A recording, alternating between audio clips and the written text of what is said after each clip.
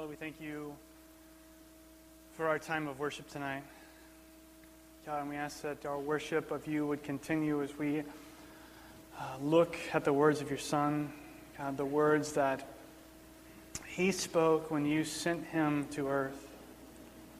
God, and that these aren't empty promises, Lord, but that he backed them up with his life and his death and his resurrection, Lord, and that because of that, we should listen to their authority. God, we ask that your word would be clear tonight, Lord, and would challenge the way that we live our lives. We thank you for your Spirit, which gives us understanding into your word. It's in Christ's name we pray. Amen.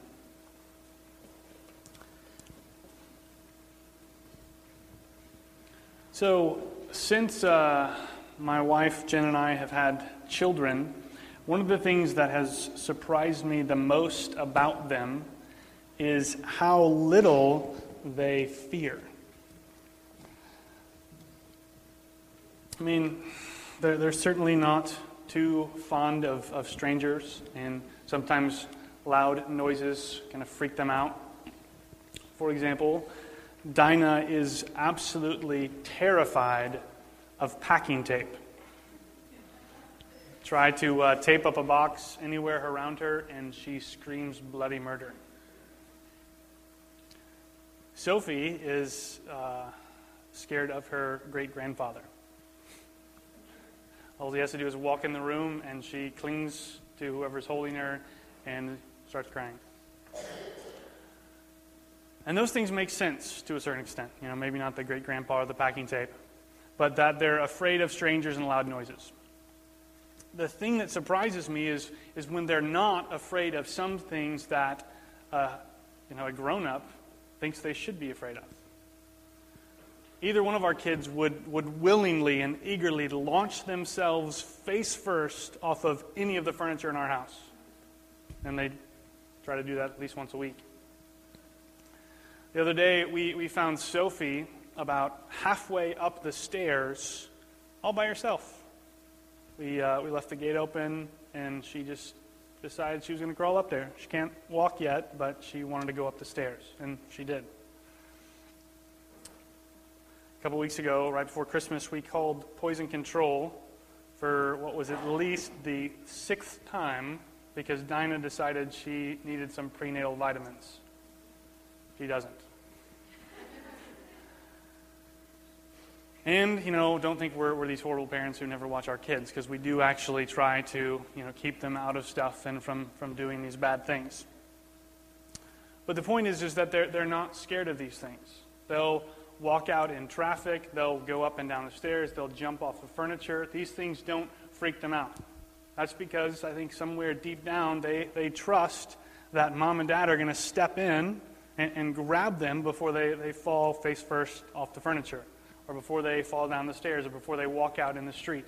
They trust us. They don't fear these things. One day, as they grow up, as they get older, as they start to realize these things are all dangerous, they'll fear them. We fear them.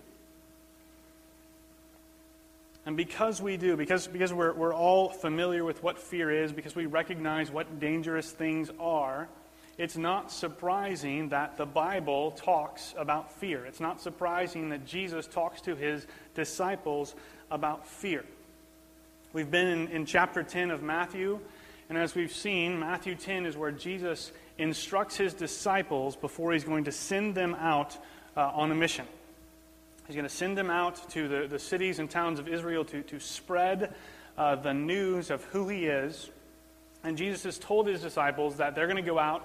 They're going to go out with his message, and they're going to go out with his ministry. So they're going to say what he said, and they're going to do what he did. They're going to go out, and they're going to do these things. And then right before Christmas, we saw Jesus tell his disciples that they're going to face rejection. They're going to face persecution. He said that people are going to hand them over to the courts. They're going to flog them in the synagogues. They're going to drag them before kings and governors. He said that people in their own house, even their own children and their own siblings, are going to deliver them over to the government to be put to death. And with that in mind, it's not surprising that the next topic he talks about is fear. Because if we were somewhere, and someone like Jesus, someone who we trust, someone who we believe speaks the truth to us, if they told us, you're going to face these things are going to happen to you, and these things did happen to the disciples. If they said that to us, we would listen, and most of us, if not all of us, would be at least a little bit afraid. Probably more than a little. If we had this promise that these things are going to happen, we would be worried about it. But tonight, Jesus is going to tell them that they don't need to fear, because the gospel is the answer to any fear that they would face. So let's read our passage, and then we'll see this kind of fleshed out in the passage. We're going to be reading Matthew chapter 10, verses 26 through 33. If you don't have a Bible, there's some at the end of each row. And tonight's passage in those Bibles is found on page 815. It's also up on the screen.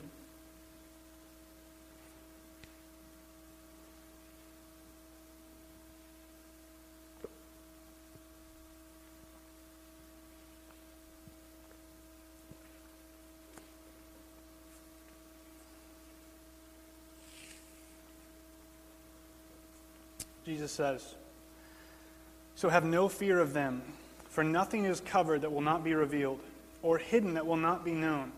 What I tell you in the dark, say in the light, and what you hear whispered, proclaim on the housetops. And do not fear those who would kill the body, but cannot kill the soul. Rather, fear him who can destroy both soul and body in hell. Are not 2 sparrows sold for a penny, and not one of them will fall to the ground apart from your Father? But even the hairs of your head are all numbered. Fear not, therefore, you are of more value than many sparrows. So everyone who acknowledges me before men, I will acknowledge before my Father who is in heaven. But whoever denies me before men, I also will deny before my Father who is in heaven."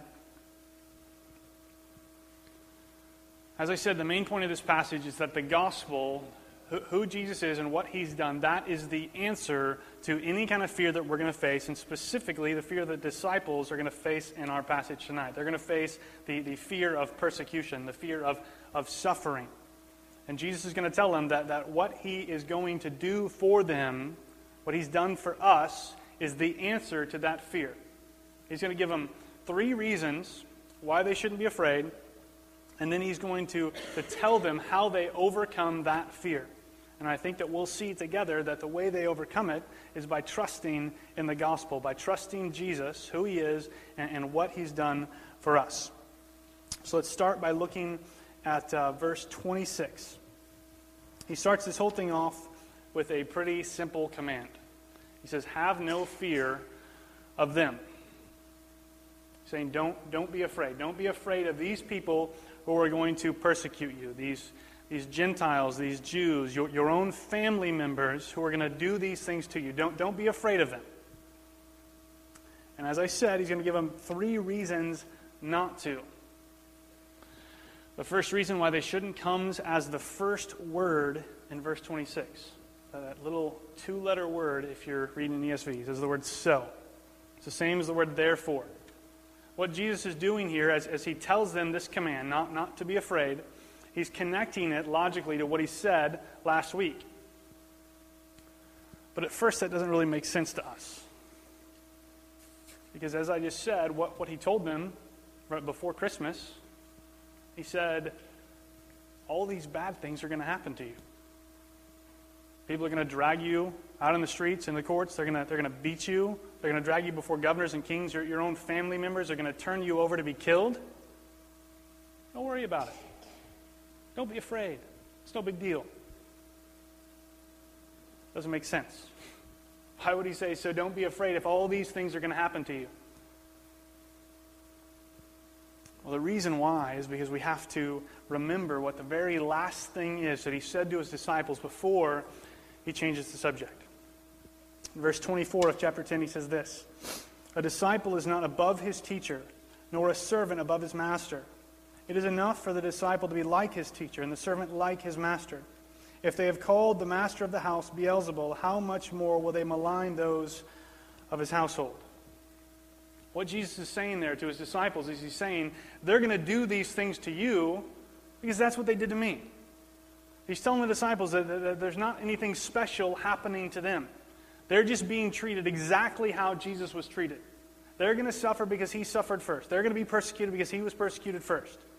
They're going to be turned over to these governors and these kings and beaten because Jesus did all these things first. And that's the first reason why we don't need to be afraid. We don't need to be afraid because Jesus goes before us in suffering. He faces persecution before we face persecution.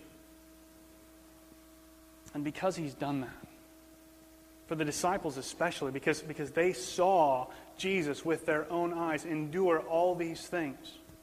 They saw him stand up under the persecution. They saw him face beatings, face trials, face death on a cross. Because they saw these things, because they saw Jesus go before him and endure it, they can have hope that they can do the same thing. They can have hope that because Jesus has done that for them, that he will give them and us the strength to do the same thing. To face persecution, to face suffering without fear. And even though we're focusing tonight on just the fear of persecution, I think that we can take these same principles on how we shouldn't fear, on why we shouldn't fear, and how we overcome it, and apply those to other fears that we might face in our life. But specifically, Jesus is talking to them about the fear of persecution. So the first reason that we shouldn't fear is because Jesus goes before us in fear. He goes before us and faces suffering, stands up under it, endures, does it humbly, does it without sinning, does it without giving up. And because he's done those things, because he's left us an example, we can have hope as we face it. The Apostle Peter, as he's writing to Gentile Christians who are about to suffer persecution, he says something to them very similar to what Jesus says to the disciples here. He says this, "For to this you have been called, because Christ also suffered for you, leaving you an example that you might follow in his steps. He committed no sin, neither was deceit found in his mouth. When he was reviled, he did not revile in return. When he suffered, he did not threaten, but continued entrusting himself to him who judges justly."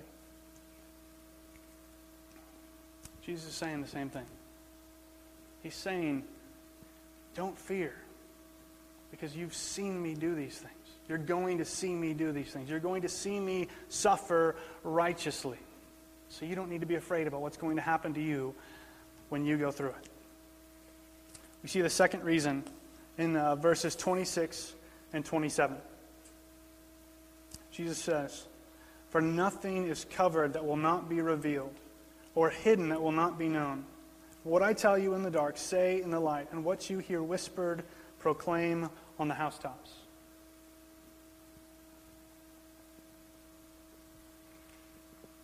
The second reason is that the truth about Jesus is going to be made known.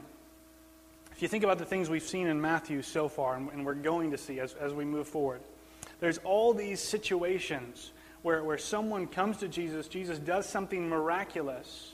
They may even recognize that he's the Messiah, and he says, don't tell anyone. Keep it a secret. There's all these things about Jesus that he doesn't want anybody to know at this point.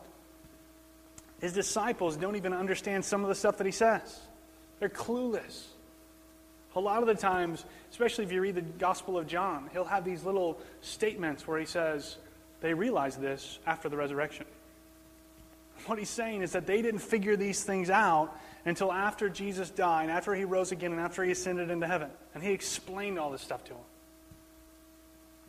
What Jesus is saying here is that all these things that they don't understand, all these things that they don't know, all these things about him that they do know and they want to tell other people about, they're going to come out.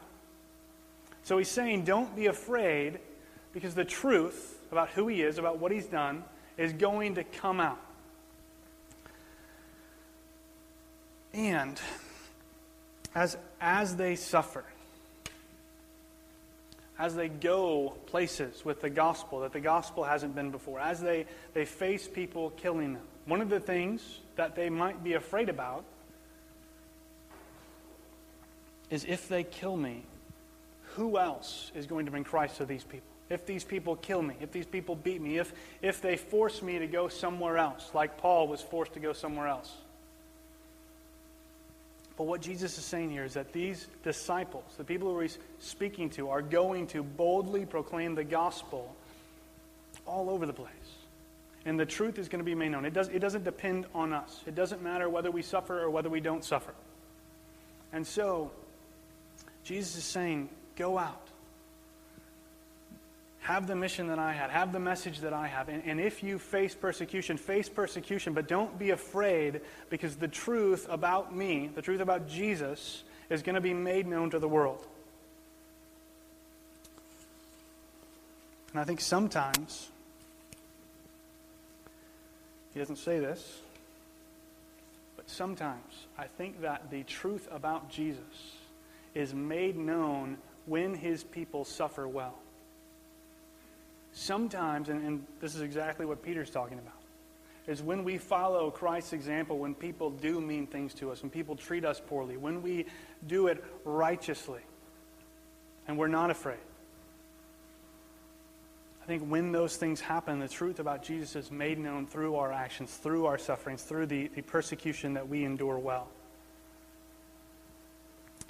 The third reason why we should not fear persecution, or really anything, is found in verse 28.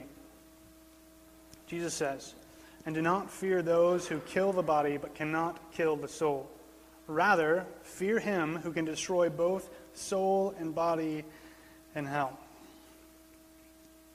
And I was thinking about how to word this one, and this is what I came up with. The third reason why we shouldn't fear persecution or anything else is because God is scarier. Jesus says, don't be afraid of those people that can just kill your body. That's all they can do.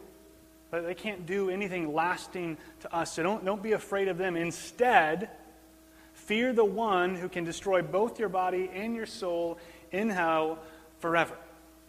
God is scarier. That's what he's saying. And when we think about the fear of God, and we see that phrase, or the fear of the Lord in the Bible, there's really two different aspects of it. One side of it is kind of this reverential awe or respect that we have for God. We revere him. And in the church today, I think we get that side down pretty well. If we get either side down, that's the one we get. The other side is the one the Jews were much more familiar with than we are, and that's an actual fear of God, more common understanding of the word fear, where we're close to shaking in our boots, scared of the fact that there's this all-powerful God who can kill me, and I'm not worthy to live in his presence. That kind of fear. Think about it this way. Say there's this loaded gun, and it's in a locked case, completely secure. Anyone who understands how guns work, knows what they are, they would hopefully, if they're in their right mind, have a kind of respect for the power that gun has and the potential damage it can do. Have a respect for it. Now take that same gun, still loaded, out of the locked case, and put it in the hands of a bad guy who points it at you. You're not going to have a profound respect for the power of the gun. You're going to be afraid of it. You're going to be scared of the power that it has and the damage that it can do to you or to someone else. Now take both of those sides and put them together, and that's essentially what is all rolled into the concept of the fear of the Lord. Not that God is a mad gunman, because he's not.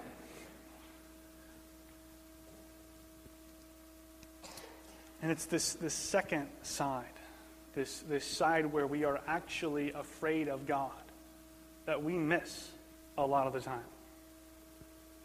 That's exactly what Jesus is saying we should have in this passage. You know, sometimes you'll hear people say that especially, when we think about younger people, that we don't want people to trust in Christ for salvation just because they're scared of hell. We don't want people to believe in Christ because they're afraid of hell. And I'd say that, yeah, that's true. We don't want that to be the only reason. But Jesus here says it should be one of the reasons. Look at that. In verse 28, that's a command. Fear him who can destroy both body and soul in hell. He's telling us, you better be afraid of hell. We should be.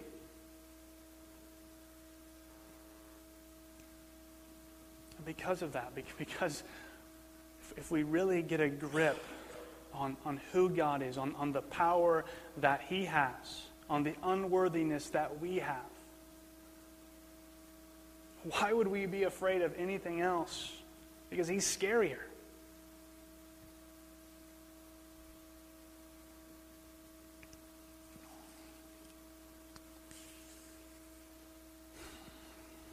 That's the third reason that we shouldn't fear persecution, is because God is scarier. Now you might be thinking, sure, those are some pretty good reasons that Jesus gives us not to be afraid, especially the last one. But what if we do fear? What if we do face persecution, or we face something else and we're afraid of it? How do we respond to it? What things can we do to overcome fear? Jesus tells us this in verses 28 through 31. He says, "Are not 2 sparrows sold for a penny, and not one of them will fall to the ground apart from your Father? But even the hairs of your head are all numbered. Fear not, therefore, you are of more value than many sparrows." Jesus is making a logical argument to his disciples here. He's appealing to their reason and our reason. He says, sparrows, right? Birds. 2 of them together aren't even worth a penny. This penny that they're talking about is about a 16th of a day's wage. So 2 birds worth next to nothing. Nothing at all. He says not even one of them, so half of next to nothing, fall to the ground apart from your Father. God is in control even of the smallest, most insignificant birds. Now, a side note, this means that whenever a bird flies into a window, which is funny and a little sad, that doesn't happen outside of God's control.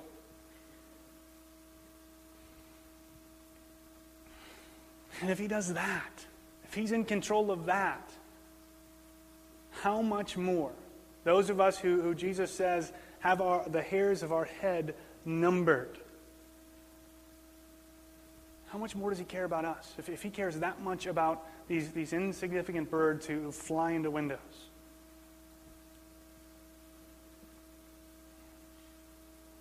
And the point is that because he cares for us, because he's our Father, because he's in control of everything, from the largest issues of life and death and heaven and hell, and the smallest issues of how many hairs we have on our head. Because of that, we can trust him. That's how we overcome fear. We trust God. We believe that our Father is in control of what happens to us, and know that no matter what we face, he's still going to be our Father. That's how we overcome fear. We trust God. What we have to ask is, how do we know we can trust him?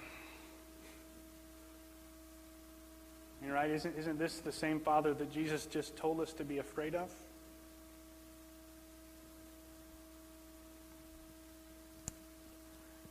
Thankfully, Jesus answers that question in 32 and 33. He says this, "So everyone who acknowledges me before men, I also will acknowledge before my Father who is in heaven.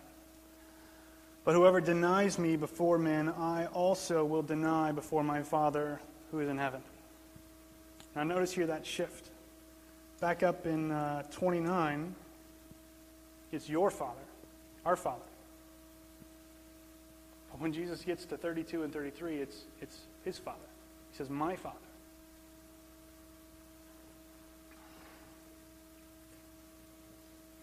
And what Jesus is getting at here is that it's our relationship with him that gives us a relationship with the Father.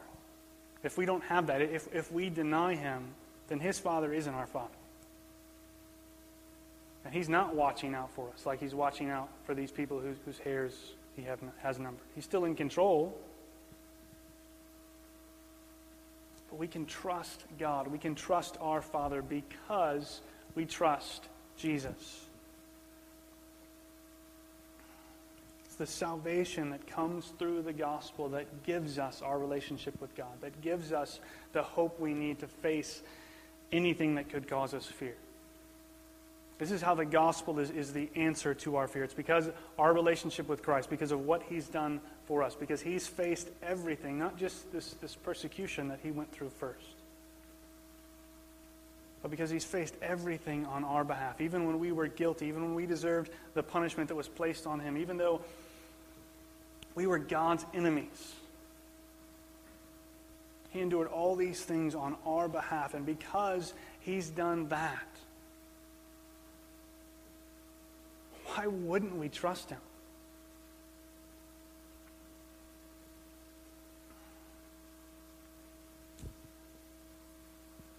We're either, I think, going to either face persecution following Jesus, with Jesus, at the hands of men, or we're going to face suffering without Jesus at the hands of this one he describes as the one who can destroy both our body and our soul.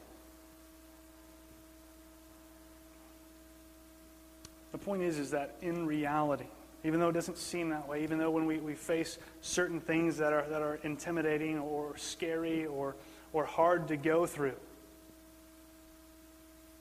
what we should take away from this text is that there's nothing scarier, there should be nothing scarier to us than life apart from Christ. And that if we have that relationship with Christ that comes only by grace through faith in the gospel, then what would we fear? If he's done all these things for us, what do we have to be afraid of? Let's pray.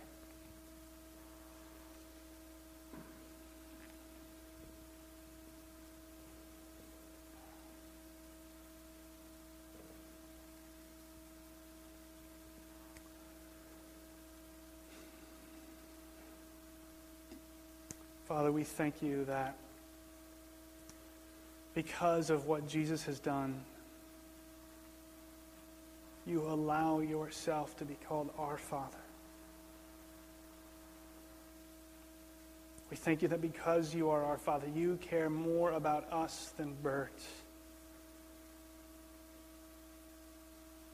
We thank you that you are in control of the smallest, most insignificant details of our life and the time of when we'll die and how we'll die and what's going to happen to us in the future.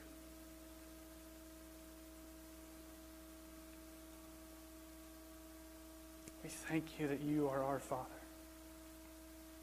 We thank you that Christ's life and his death and his resurrection makes that possible.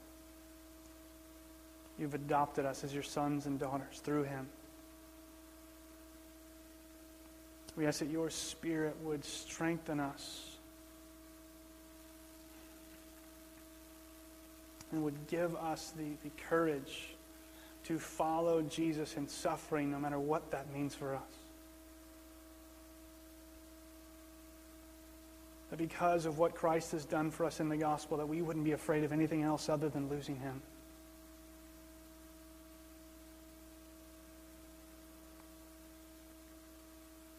God, we ask that you would continue just to be with us as we finish our time of worship tonight and just go out from this place.